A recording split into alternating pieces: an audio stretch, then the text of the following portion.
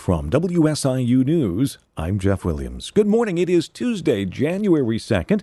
Weather-wise today, we'll see kind of a mix of sun and clouds. Look for a high today of 42. Winds will be calm and out of the southwest. Franklin County law enforcement agencies are conducting a training exercise today at the Thompsonville High School complex. Sheriff Kyle Bacon says his department, along with the Franklin County Emergency Management Agency and Thompsonville Police, will be taking part in the training. He says the public can expect to see a law enforcement presence at the Thompsonville High School complex throughout the day today.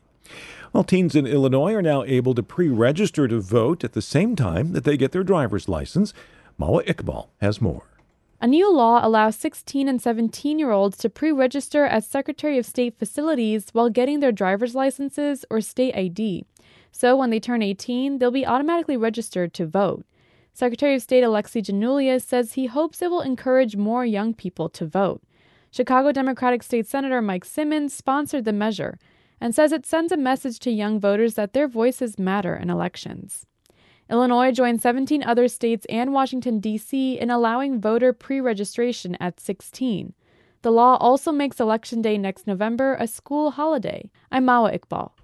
About half of white students in Illinois read at grade level on standardized tests, but only 1 in 5 black students do.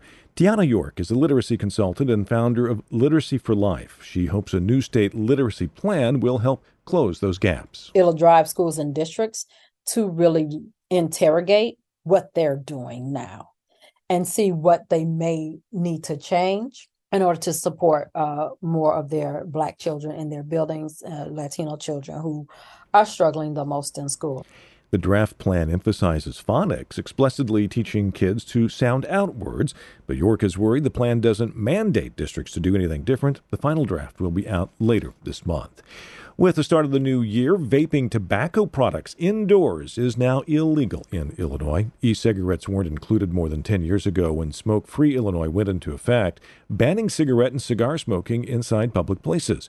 Northern Illinois Democratic State Senator Julie Morrison sponsored the measure.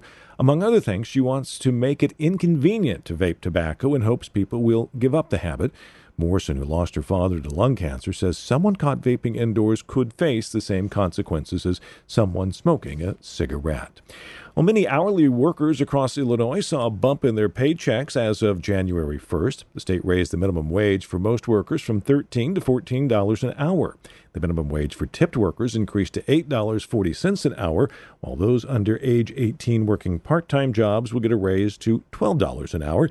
The state has been phasing in minimum wage increases since 2019 and has one more to go in 2025 to get it to $15 an hour. Chicago has a higher minimum wage, $15.80 for employees in companies with 21 or more workers.